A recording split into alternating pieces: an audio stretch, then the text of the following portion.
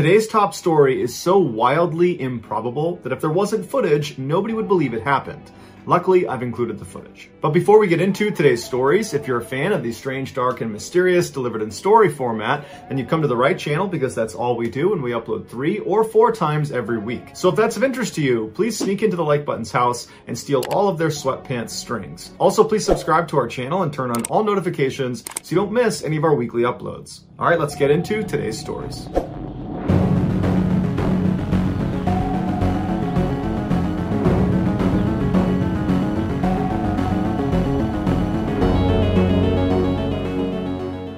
In 1974, Jean-Claude Romand enrolled in medical school in Lyon, France. He was a model student who excelled despite the notoriously brutal course load. In 1980, he married his girlfriend, and shortly after that, they had 2 kids, a boy and a girl. In 1983, he officially became a doctor and landed a great job as a researcher at the World Health Organization in Geneva. His focus was on finding new medicines to treat arteriosclerosis, also known as heart disease. His wife would proudly tell her friends that her husband was a super doctor who worked quietly in a neon-lit lab in Geneva to develop all these incredible treatments. From the outside looking in, Jean-Claude's life looked perfect. But looks can be deceiving. In the early morning hours of Monday, January 11th, 1993, Jean-Claude's best friend, Luc, received a call informing him there had been a terrible accident. In the night, a boiler had caught fire inside of Jean-Claude's house, killing his wife and his children. Jean-Claude had barely escaped alive, but when he got to the hospital, he had slipped into a coma. The 2 men had been friends for nearly 20 years. They were both doctors, they both got married at almost the exact same time, their kids had grown up together, and now Jean-Claude's family had been completely destroyed. Later that day, when Luc arrived at the hospital to see his friend, he was met with 2 policemen standing outside of his room, barring anyone from going inside. And when they realized Luc was his best friend, the policeman said, "Hey, can we actually pull you aside and talk to you about Jean-Claude?" And so Luc was confused, but he walked over and sat at a table with the 2 officers, and they proceeded to tell him that the fire that had killed Jean-Claude's family had not been an accident, and Jean-Claude was not a doctor. Jean-Claude had enrolled in medical school in Lyon back in the 1970s, but he failed to show up for his first-year exam, and without passing that exam, you can't advance in medical school, and so the school allowed him to retake the year. And so Jean-Claude did that for 12 consecutive years. All the while, he told his friends and family that he was following normal medical studies, and eventually he told them he had become a doctor. Instead of going to Geneva to discover new medicines for heart disease, Jean-Claude would drive around the border area between France and Switzerland and periodically go to the World Health Organization's Public Information Center and would just walk around the lobby and read pamphlets before going home again. When Jean-Claude went on overseas business trips, he would actually just leave his house, hop on the highway, and stop at a motel, stay there for a couple of days, and then return with gifts. He lived off money from the sale of his student apartment in Lyon that his parents had bought for him. When the money ran out, he asked his friends and family to give him their life savings so he could invest them into these schemes that he knew about because he was a UN employee. And because he's this very successful, reputable doctor, people agreed and gave him their money. But by late 1992, some of his victims were asking for their money, and he didn't have it. And so some of these people began doing some research on Jean-Claude, and they found his name was not listed on the World Health Organization's staff list. By January of 1993, Jean-Claude knew it was only a matter of time before he was exposed. And to this point, he has been living this life for almost 20 years. His wife, his kids, his friends, his parents, everybody, he has told that he's the successful doctor, and that's all about to come crashing down. And the way he handles it is he drives to his parents' house and he kills his parents and their dog, and then drives back to his house and kills his family, takes sleeping pills, and then lights the house on fire. But firefighters were able to get to him and pull him out before he could take his own life. And so after he regained his strength, he was taken into custody and he made a confession. He was convicted of murder in 1996 and given a life sentence. But in 2015, he became eligible for parole, and in 2019, he was released. On September 6, 2006, 51-year-old Susan Kuhnhausen was returning from her job as an emergency room nurse in Portland, Oregon. On the way, she stopped at a hair salon to get her hair dyed. While she waited her turn, she picked up a magazine and a particular quote stood out to her. It said, "I will not live an unlived life. I will not live in fear." At the time, Susan was fighting with her husband, Mike. They had been married for nearly 18 years, and their marriage had become toxic, and Susan had finally gotten the courage up to tell Mike she wanted a divorce, and Mike did not want a divorce. And so they had these bitter, awful fights, and Susan was just looking for things to latch onto, and this type of quote gave her motivation to follow through with this very difficult decision. About an hour later, with her hair now a slightly different color brown, she hopped back in her car and drove the last couple of miles home to her quiet little neighborhood. She pulled into the driveway of her one-story Cape Cod home with their gray picket fence around it. She went in the back door into their mudroom, and right away she saw a note next to the microwave that her husband had left, because at this time they were still living together. And the note just said, "Sue, I've had trouble sleeping. I've gone to the beach. I'll see you in a couple of days." She put the note down and then unlocked the door that led into the house, which was into the kitchen. And as soon as the door opened up, she heard the beeping sound of their security alarm. And then she walked all the way through the house to the front door. She unlocked it, went outside, and then checked their mail, and then went back inside the house. After she got back inside and had shut and locked the front door behind her, she kicked off her shoes and then began walking across the house towards the kitchen. She got about halfway there when she looked over to her left, and she noticed the first floor bedroom that they used as a guest room was really dark. And every morning before she left for work, she would open all the curtains around the house. And so in the evening, the sun would come into the house and it would be nice and bright. And so she's thinking to herself, did I forget to open the curtains in that room? Because it shouldn't be that dark. And as she's staring at the room, a man she didn't recognize walked out from behind the bedroom door and started walking towards her. He was medium height, medium build. He had a hat pulled down over his eyes. He had yellow rubber gloves on, and he was holding a hammer. And he began walking right towards her. For many people, the sight of a stranger inside of your home carrying a hammer would be enough to prompt you to turn around and run out of your house. But not Sue. She had been an emergency room nurse for the past 30 years. And in that time, she had done things like crack open people's ribs to massage their hearts. She had administered IVs and thrashing patients that were suffering from withdrawals.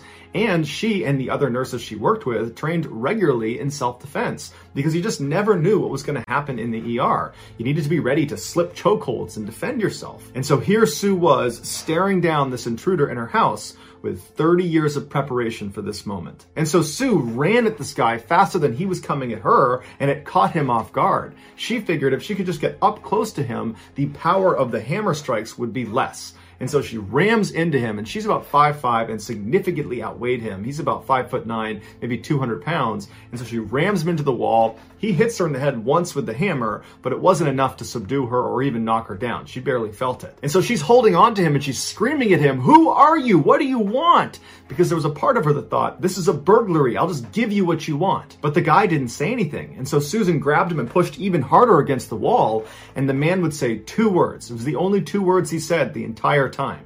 And it was, "You're strong." And Susan, when she heard that, it was like an adrenaline rush. She knew this guy was not trying to rob her. He was just trying to kill her. And she thought, no, I'm gonna live. And she managed to wrestle the hammer away from him while pinning him against the wall, and then smashed him in the head 3 times with this hammer before he managed to get it back. But when he reached for the hammer, she grabbed his throat and began choking the life out of him. The man immediately went for his throat to get her hand off of him, so he was not trying to attack her. And Susan realized that she had him on the defensive, and she grabbed tighter and tighter around his throat. She moved her other hand up and really started crushing his windpipe. And then she screamed at him, "I'll call an ambulance if you tell me who sent you." And the man looked at her and just grunted at her. And so she continued to squeeze harder and harder until his face turned purple and his eyes rolled back. And she knew as an emergency room nurse, if she continued, she would kill him. And she wasn't really prepared to do that. And so she threw him to the ground. She turned and began to run towards the front door. But this guy jumped up and leapt after her, grabbed her by the ankle, and tripped her to the ground. When she landed, she rolled over onto her back, and right on top of her is this guy wielding the hammer, and he's about to bring it down on her. And so she instinctively just shot up. She sat up as fast as she could, and she bit down as hard as she could on the inner part of his upper leg. She bit so hard she tore through the fabric. And the guy screamed out in pain. He couldn't even hit her with the hammer. He began staggering back, at which point she released the bite, got up onto a knee, and then bit him again on the side of his rib cage as hard as she could, once again tearing through the fabric. And so now this guy is howling at the top of his lungs, at which point Sue grabs him and throws him to the ground, but she falls with him and she lands directly behind his back. And he's still trying to grab her, and he's got the hammer and he's trying to hit her. And so she reaches out and puts her arm over his throat and puts him in a wicked chokehold, one that he was not getting out of. And so the guy is trying to fight and get his neck out of the chokehold, but Susan decided that this guy, he's not going to talk, he's not going to tell me what he wants, he's here to kill me, so I'm going to kill him first. And she proceeded to choke him to death. And once he stopped moving, she calmly stood up, looked down, knew he was dead. She grabbed his hammer and then calmly walked out the front door, walked to her neighbor's house, knocked on the door, and then her neighbor comes up and sees Sue just standing there with her clothes tattered and she's all bruised and bloodied, but she looks like she's totally okay. And the neighbor asks Sue, what are you doing? What's going on? Why do you have that hammer? And Sue would tell her that, well, I had an intruder and he tried to kill me, so I killed him. And I need to use your phone to call the police. And so her neighbor's like, okay, come on in and use my phone. And so Sue walks in with her hammer in hand and calmly calls the police and tells them what happened. Police and paramedics show up and they go inside of Sue's house and they confirm that her attacker was in fact dead. And her attacker turned out to be 59-year-old Ed Haffey, who was a Vietnam veteran with a long rap sheet. They discovered Ed's backpack inside of Susan's house, and in it was a notebook that contained instructions for what to do after he killed Susan. And one of those instructions was to call Mike. It turns out this Mike was Susan's husband. He had paid Ed $50,000 to kill his wife. And Mike, earlier in the day, had gone to the house and allowed Ed in and told him where to go and where to wait. And then on his way out, he had written that note saying, I'll see you in a couple of days. When police brought Mike in, he initially denied all charges and said he had nothing to do with this, but he would eventually confess and then would be sentenced to 7 years in prison for soliciting to murder his wife. Although Mike never gave his exact motivations for why he actually did this, he would have been ruined financially during this divorce, but if Susan were to die, he would inherit the house. Immediately after his sentencing, Susan sued Mike for $1 million, claiming she wanted to make sure he didn't have any more money so that he couldn't go hire another hitman to finish the job. Susan didn't have to worry for very long though, because Mike would die shortly thereafter in prison. As for Susan, she never faced any criminal charges and in fact was hailed as a hero in the wake of the attack. Richard Russell, better known as Bebo by his friends and family, was born in 1989 in Key West, Florida, but at the age of 7, he moved to Wasilla, Alaska. He was a standout athlete at Wasilla High School, competing in football and in track and field. After graduating in 2008, he moved to Coos Bay, Oregon, where he briefly attended a community college. While he was there, he met a woman named Hannah Strassner, and in 2011, they got married. And shortly after that, they opened a bakery that they would run together for 3 years. Hannah, who had gone to culinary school, was very detail-oriented and ran the show at the bakery. Bebo, on the other hand, was not professionally trained and was much more laid back and interested in experimenting with new and wild recipes. In 2015, with heavy hearts, they decided to sell the bakery so they could move to Seattle and be closer to Hannah's family. Once they arrived there, Bebo got a job at the SeaTac airport as a ground service agent for Horizons Airline. It was not a job he necessarily wanted, but they needed the cash. After working at Horizons Air for 4 years as a ramper, someone that moves the luggage in and out of the aircraft, Bebo was given some additional responsibility. They asked him to be on a 2-person tow team. A tow team is in charge of moving airplanes around in between their flights. And so the way this works is one person goes down and drives the actual tow vehicle and hooks that up to the airplane and begins moving it around, and the other person would go up into the cockpit, turn the plane on, and then work a couple of very basic systems to help get the plane to go where it needs to go. The members of a tow team are one of the very few number of people that are allowed to go into the cockpit of an aircraft by themselves. And so Bebo really relished this opportunity, and when he was up there, he found himself fascinated with all the controls, and any chance he got, he would ask a pilot if they were inside of the aircraft to teach him what some of these controls were. But one time, Bebo was flipping some of the switches in the cockpit that he was not supposed to touch that other pilots had told him about, and the pilot of this particular plane caught him doing it, took exception to it, and reported him. But surprisingly, there were no repercussions. It was just really embarrassing for Bebo. Like many of the other ground service agents working at Horizon Airlines, Bebo was generally unhappy with his job. He felt like it was boring, that there wasn't much upward mobility, and that he was criminally underpaid. But there was one redeeming quality of his job, and that was, in virtue of working for an airline, he got all sorts of free airfare. And so not only did he get to fly for free all over the world, he got to fly basically anytime he wanted up to Alaska to visit his hometown and see his family, something that was very important to him. The people that knew Bebo said he had a great sense of humor, he was extremely friendly, and you could always catch him with his head buried in a book. And his coworkers would say he had aspirations to be an officer in the military. And when all those people that knew Bebo the best were asked, why do you think he did what he did on August 10th, 2018, none of them have an answer. On that fateful day, at 1:35 p.m. local time, a passenger airplane owned by Horizon Airlines flew into SeaTac Airport, where Bibo worked. And so this plane was not scheduled to fly for the rest of the day, so it was taxied to the far north section of the airport to a parking spot called Cargo 1. At 7:15 p.m. that evening, Bibo arrived at Cargo 1,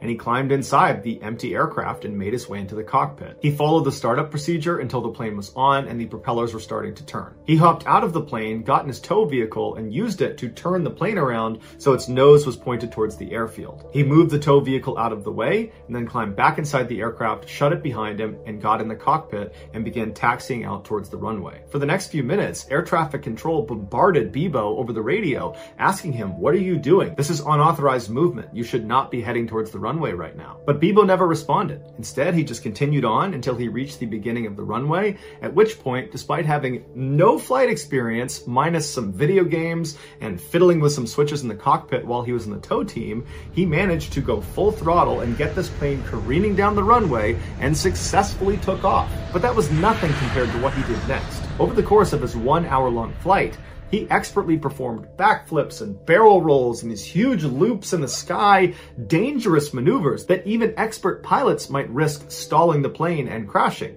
But he didn't. It was like he'd been doing this his whole life. Onlookers on the ground were shocked to see this passenger airline performing these ridiculous stunts so low to the ground that all over Seattle, you had people filming this plane and posting it to social media. So in real time, it was like the world was made aware of Bibo up in the sky.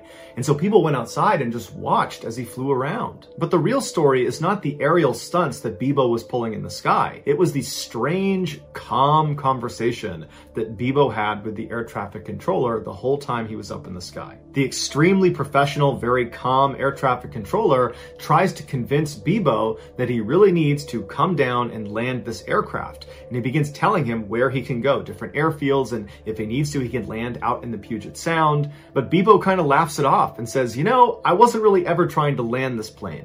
I just wanted to do a couple maneuvers before I put it down. And so as Bibo soared through the sky, this controller tries in vain to convince Bibo to stop what he's doing. And Bibo's just completely ignoring him and cracking jokes with him and telling him how he just loves the scenery up there and how beautiful it is. And then at one point, Bibo becomes remorseful and he says to the controller that he really hopes he hasn't ruined his day and he feels really bad for the people that he's inevitably going to hurt. And then in Bibo's most poignant moment, he tells the controller that he's just a broken guy and he's got a couple of screws loose and he didn't know it until now. Towards the end of the flight, Bibo tells the controller that he's going to try for one more barrel roll, and if it goes well, he's going to go nose down and call it a night. The controller tries to convince him that it's still possible to try to land, but at this point, Bibo's not listening. At 8:45 p.m., the nose of the plane was seen pointed straight down at the earth. 1 minute later, at 8:46 p.m., Bibo intentionally crashed into a small island off the coast of Seattle. He was the only fatality in the crash. Here is a condensed version of some of the commentary between Bibo and the air traffic controller, along with some of the real footage of him flying the plane. I just kind of want to do a couple maneuvers, see what it can do before I put her down, Approach welcome, final runway 16 right. Welcome. Man, I'm a ground service agent. I don't know what that is. There is the runway just off your right side in about a mile. Do you see that? Yeah, I wouldn't know how to land it. I wasn't really planning on landing it. I got a lot of people that care about me, and it's going to disappoint them to hear that I did this. I would like to apologize to each and every one of them. Just a broken guy. Got a few screws loose, I guess. Never really knew it until now. I think I'm gonna try to do a barrel roll, and if that goes good, I'll just go nose down and call it a night. How Bibo was able to take off and fly around and pull these stunts without any formal training remains a mystery. Some people believe he was planning this for a long time, which is why whenever he was in the cockpit, when he was in the tow team, he would ask pilots to explain the different switches and toggles and how to use them, and he would feign that he was just curious, when in reality he was actually trying to learn how to fly the plane. As for the incredible stunts he was doing, it's believed he did learn those in a video game. But even if this is true, that he learned how to fly a plane by asking a couple questions and playing video games, the chances of it working out and actually successfully taking off and doing what he did are astronomically low. Normal people can't do that. And that's why the internet gave Bibo a new nickname to commemorate the fact that basically no one could have done this but him. And so they named him the Sky King. So that's going to do it, guys. If you found the secret in today's episode, let us know in the comments what it is and where you found it. So give us the timestamp. And if you're the first to do that, we'll pin you at the top of the comments section. If you enjoyed today's video and you haven't done this already, please sneak into the like button's house and steal all of their sweatpants strings. Also, please subscribe to our channel and turn on all notifications so you don't miss any of our weekly 3 or 4 video uploads. If you want to get in touch with me, you can direct message me on Instagram or on Twitter. My username for both platforms is the same. It's JohnBallin416. I also have a ton of content over on TikTok where my username is Mr. Ballin. I also have a second YouTube channel called Mr. Ballin Shorts where I post short videos. If you have a story suggestion, please submit it to our subreddit just called Mr. Ballin. It's linked in the description below. So whether I see you on Instagram, Twitter, TikTok, Reddit, YouTube, or some combination, just know that I really appreciate your support, and until next time that's going to do it, see ya.